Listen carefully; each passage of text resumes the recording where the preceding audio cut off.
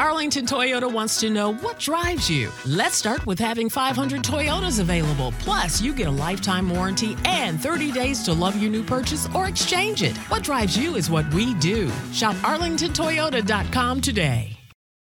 Hey, welcome into this episode of The Book of Bo, brought to you by Arlington Toyota. Get 30 days to love your purchase or exchange it. Shop arlingtontoyota.com.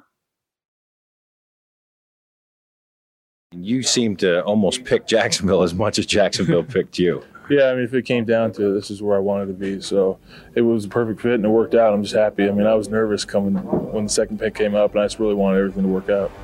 He has always banked on things will work out, and I will work hard enough to reap the maximum benefit. Who knows what happened if I left early? I wouldn't be in Jacksonville. Jacksonville didn't exist. There was no team here. I knew zero about Jacksonville, Florida. It was like, Jacksonville, where's Jacksonville? Little old Jacksonville, FLA, the next chapter in the life of Don Anthony Boselli Jr. This is the Book of Bo. I'm Dan Hicken.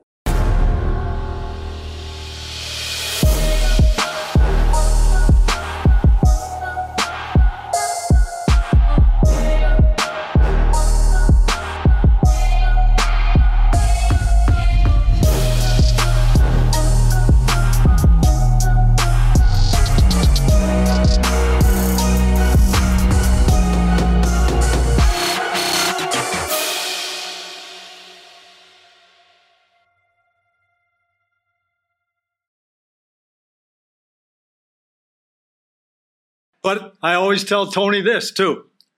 So we went to dinner that night after a terrific workout, and Tony brought Angie. That was it.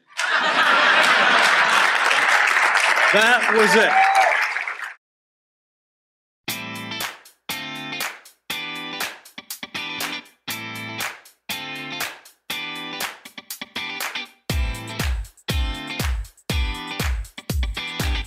It was the spring of 1995. Tony Boselli was coming off a third straight All-American campaign and set to become a top 5 draft pick in that April's NFL draft. But the question was, where would Big Bo go? The Jaguars, the Bengals, and I think, which were then which is now the Washington Commanders, came out, and I think one other team, I can't remember what the other team is, and they wanted to take me through a personal workout. And, I think a lot of us were very thankful that there was all this attention that was brought to the USC campus because of Tony just being, is he going to go 1 or 5? I mean, so then everybody looks at that and they, can people trade? And so then all the NFL teams are there. And I think we just looked at it and we were like, it's a super benefit for us because we got more eyes on us who were not the non-first round draft picks. And we're like, hey, maybe I can fool somebody and, bust a fast 40 on my home track and move really fluid for one of these coaches while they're here to watch Tony. They're like, hey, let's just, Rob Johnson or Jeff Kopp or Brian Williams or John Herpin or all these other guys that, get drafted. We were like, this is awesome. Thanks, Tony, for hooking us up. Tom was there. The late Mike Mazer was there. And so they take me through this long workout and do everything. And it went fine. And then they let me know they want to go to dinner. So I'm like, great, I'll go to dinner afterwards. And Tom comes up to me and says, hey, you're getting married, right? I go, yeah. He says, bring your fiance with you. I sat there, only female at the table, all men, and they were so great to Tony and I. And their line of questioning, not one question did they ask about football. They had already gotten all the football that they needed before this dinner. And then when we sat down and they started asking questions about integrity, questions about faith, questions about family, questions about, what makes Tony Boselli tick, I knew there is no way that they were going to sit down across another human being and go in another direction. I can remember doing a story the Sunday before the draft came. And it was Tom Coughlin at Tony Boselli's workout. The buzz had been generated. There weren't 48 mock drafts to bounce off of. By the time the Jaguars drafted Tony Boselli with that number 2 overall pick, he was a known commodity. It was thought by all of us that they would draft Tony Boselli. Tom Coughlin, who can be tight-lipped, just loved the guy so much, it was hard for him not to talk about it.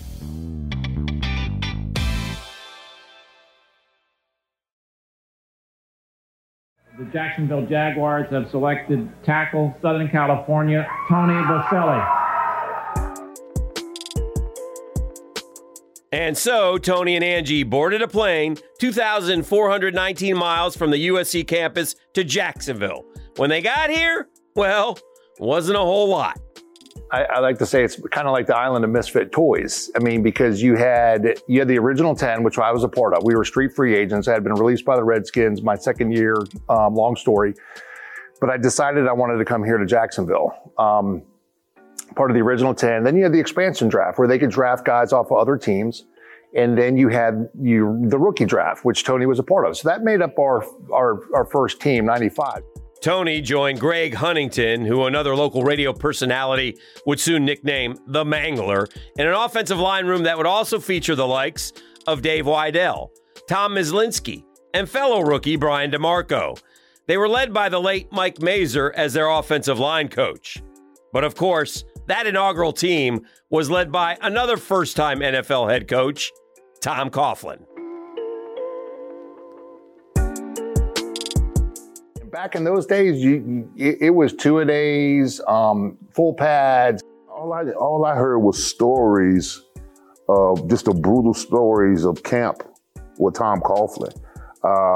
And what's crazy about it is that I didn't believe it. You know how you hear stuff in the NFL, hearsay or whatever, and some of the outlandish stuff that he was doing. I said, there's no way a coach is like that. Horror stories of they're just trying to make everybody quit. It would never pass today with the CBA. The players would probably revolt. Spread out, Will Moore. Will Moore, spread out, Will Moore. Spread out, spread out. What the hell does spread out mean? Trust me, it was real. I was there, beginning with minicamp in Jacksonville and then at training camp in Stevens Point, Wisconsin. I would always come to Coach Coughlin's defense, and I was like, he's just making you better. He's just driving you to greatness. And he's like, whose side are you on? It was always our joke because, he was our neighbor.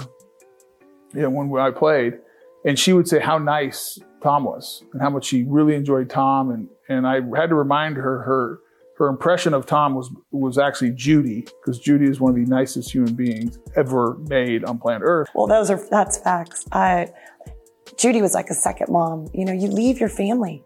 My family was all in California. Tony's family was all in Colorado. I mean, I adore my family and I adore Tony's family. And that was very difficult to be without family. And having Judy Coughlin was just a godsend. She loved on me. She loved on my babies. She was there. And he is right. You're not going to hear me say one negative thing about either of those people because they were family. But make no mistakes around it. Within the lines of the football field, within the walls of the stadium, Tom Coughlin was an authoritarian.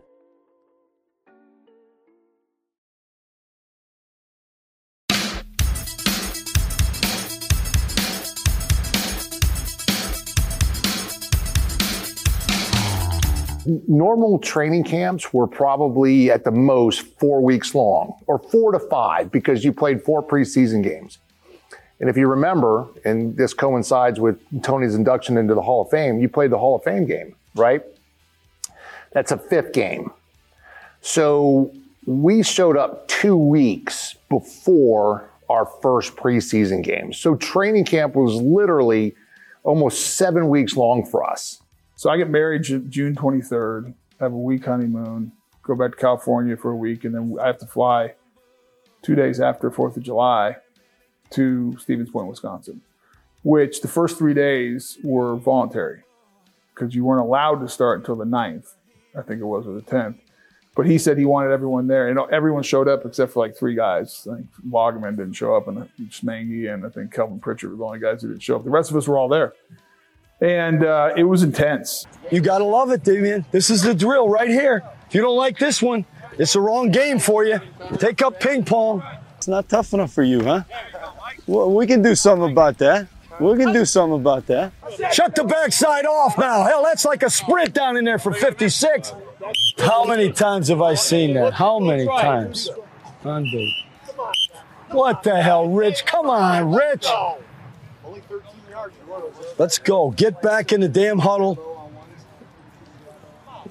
It's easy. We'll get another guy. Name of the game is come off the ball. Whatever else you're thinking about, forget it. Parker, you got no takeoff. Parker, you don't have a takeoff.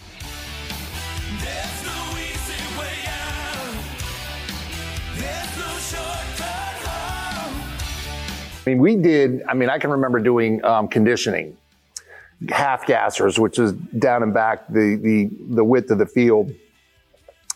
And normally you got to strip off your pads and your helmet. Not with Tom. We did half gassers in full pads. As the number 2 overall pick and the first pick in franchise history, Big Bo knew he had to assume a leadership role. That became a bit more difficult when he suffered an injury day 3 of training camp. Dang Loggeman doing a bull rush on, like him and I still joke to this day because we're great friends. But it's a rainy day, and it's, we were going to practice no matter what. We're pouring rain, and we're doing one-on-one pass rush, and Jeff decides to bull rush me, and I try to plant, and my foot slides out, and I dislocate the kneecap again, and this time knock some cartilage off the back of it, and that was miserable because, as miserable as camp was, I'd rather do 2 days. Tony would miss the rest of training camp, including the Hall of Fame game against fellow expansion Carolina. Yes, you heard that right.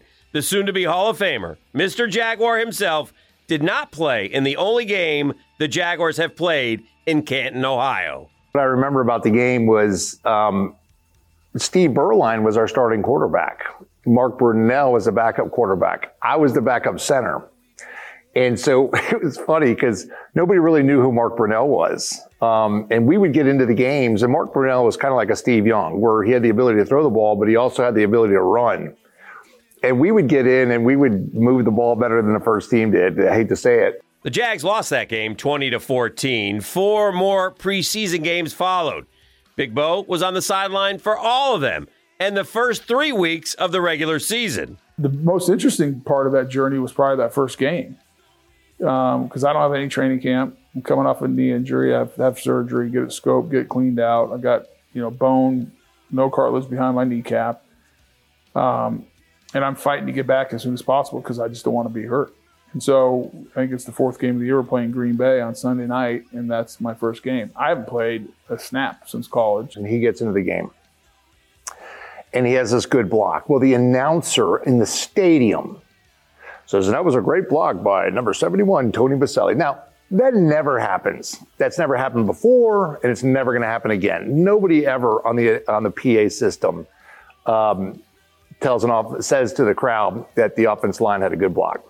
I'm going against a guy who has 106 sacks in his career, Sean Jones. So that was a big moment for me, just getting out there, getting my feet wet, and I had success.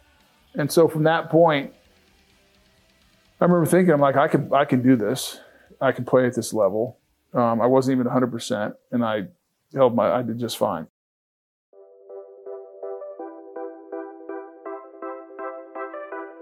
It built from there. Despite only playing in 12 games, Tony was named to the Pro Football Writers Association All-Rookie team.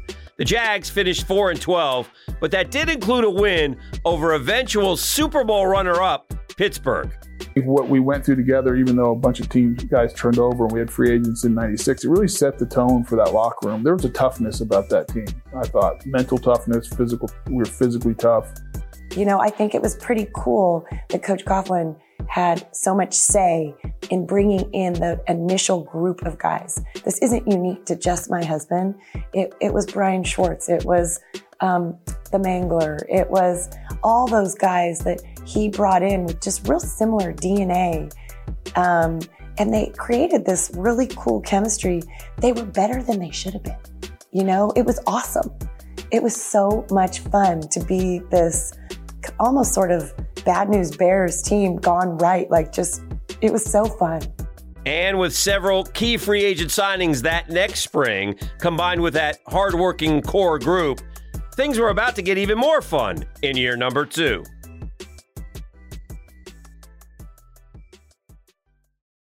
Hope you're enjoying this episode of The Book of Bo, brought to you by Arlington Toyota. Get 30 days to love your purchase or exchange it. Shop arlingtontoyota.com. Now back to The Book of Bo. I mean, I left a storied franchise in Pittsburgh, and I was looking to build something different here in Jacksonville, and we did. The highly regarded right tackle was the headliner of the Jags' first true free agent class in 1996. TC had his bookends, Leon Searcy and a soon-to-be second year, Tony Boselli. You got to remember, I came in as the hotshot free agent. I got all this money. I came from the Steelers, played in the Super Bowl, and I got this second-year guy, and most occasions, especially in the first half of the season in 96, outplaying me. Man, that hurt to say, but it's true. I've grown a lot, trust me. But he was outplaying me. While Big Surse brought pedigree and spunk that hadn't been there, Big Bo was very familiar with another addition, his college roommate, Jeff Kopp. Another college roommate, Rob Johnson, was also already on the team. Just got married to my college girlfriend, Alicia. And so Tony and I kind of walked that same path together. We both married our college girlfriends that we'd met in college. And so we all knew each other really well. And Tony just offered for Alicia and I to live with him. He goes, hey, live with me as long as you want. Once you get 3 games under your belt, the likelihood of you getting cut is very, very low. So we lived with him for 3 weeks until I got that 3rd game under my belt. And we got to hang out, got to ride to work. And that, Tony and Mark would drive to work every morning. So I got to get to know Mark really well. Tony had a presence, and what we always talked about even back then, and it was more on display then, but it was almost as if Mark should have been the offensive tackle that was rarely consulted, and Tony should have been the quarterback who stood bombastically in front of his locker room and told you how it was. Boselli and Brunell were as dynamic a duo as Jacksonville has ever seen, but don't think they were handing out flowers and singing Kumbaya. He was, I think I got it bad from him because I was a rookie, but then also I was the second pick and I was supposed to be on his level. And so he always, gave me a little crap about that. That's linebacker Kevin Hardy, the Jaguars' first-round pick in 1996 out of Illinois, who, like Tony, went second overall. Boselli had a great rookie year, and even though he was still a young player, he kind of had a veteran presence about himself because, he's such a confident player, such a confident person. What I say about Tony Boselli is he was out of the box, good and ready. What do I mean by that? It's like getting a new toy, and there's no assembly required, meaning it's already ready to roll. That's the way Tony was from day one.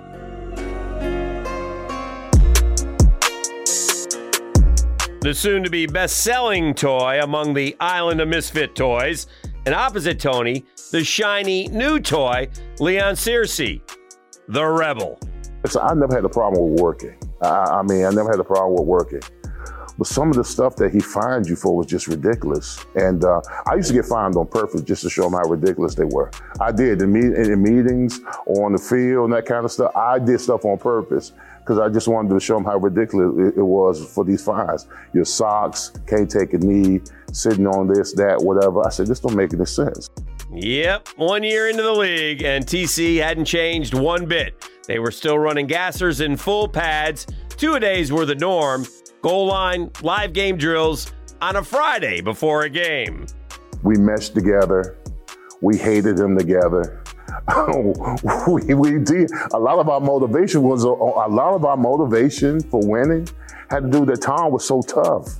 Y'all have no idea how Tom was. I love Tom Coughlin, but he made it hell for us each and every day. Everything starts with Tom Coughlin and how he ran the team. How he just ran everything from the meeting rooms to how we practiced to how we traveled. Everybody knew what they were, what was expected out of them, and that kind of it bled onto the field on how we played. You know why we're here today? We got to take care of our business. Because we are bad and we're better than this team. And we're going to whip their ass. Let's go.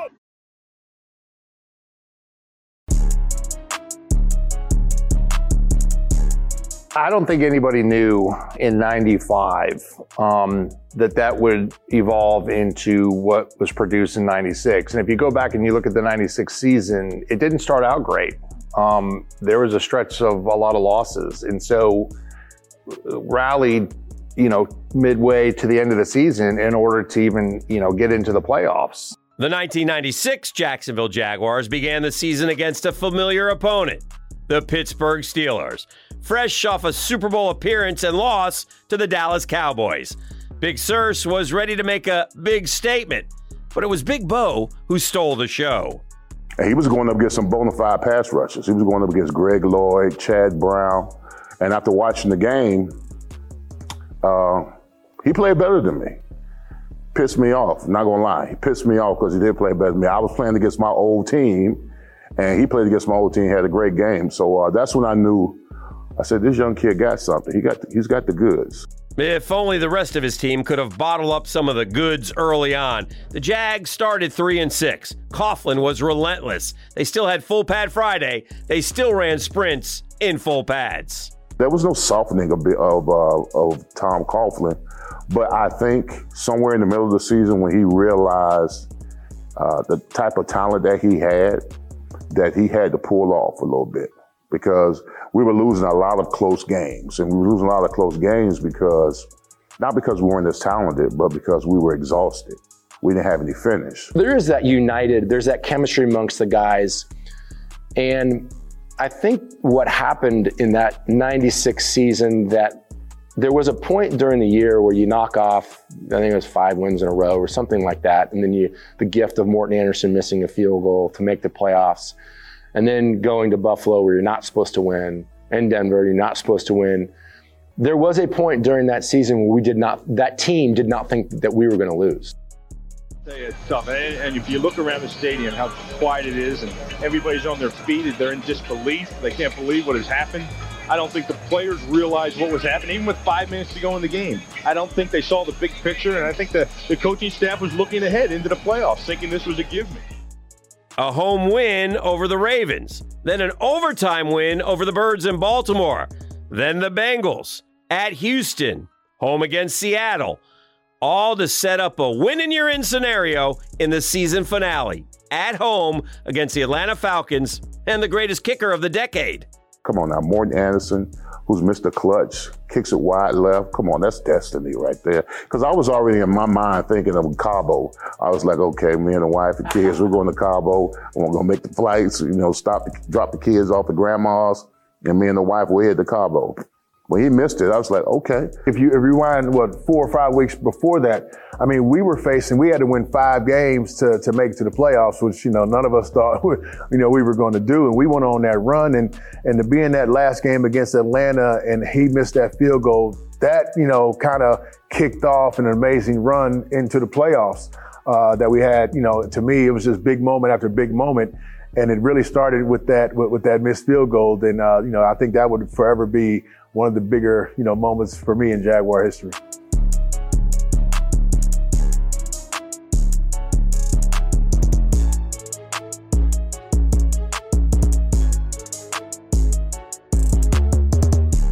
And where was Big Bo during all this? Starting all 16 games and headed to his first of 5 Pro Bowls. Boselli wasn't just kicking ass. He was taking names and snatching souls. Everybody on the Jags was. You started to get this sense of, I guess, invincibility, or you had the confidence as a team, both offense and defense, that you could win any game that you were in. Once we started winning and we understood there was some method to his madness, then we was like, okay, we're going to be the tougher team, the more physical team, the more disciplined team, and the best conditioned team. And all that stuff that he did to us early in the season carried over to the second half of the season, where those games that we were losing close, we were winning them now.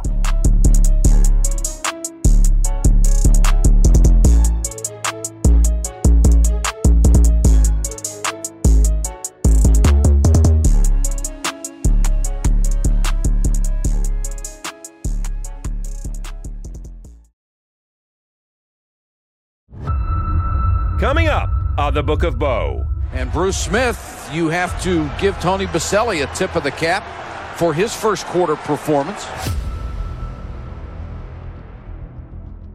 You want to talk about Bruce and the Buffalo game? Sure, let's bring it up. It really put him on the map. He camped out in the media room watching film that week. Tony's dominating guys all year. Bruce Smith was just the next guy in line.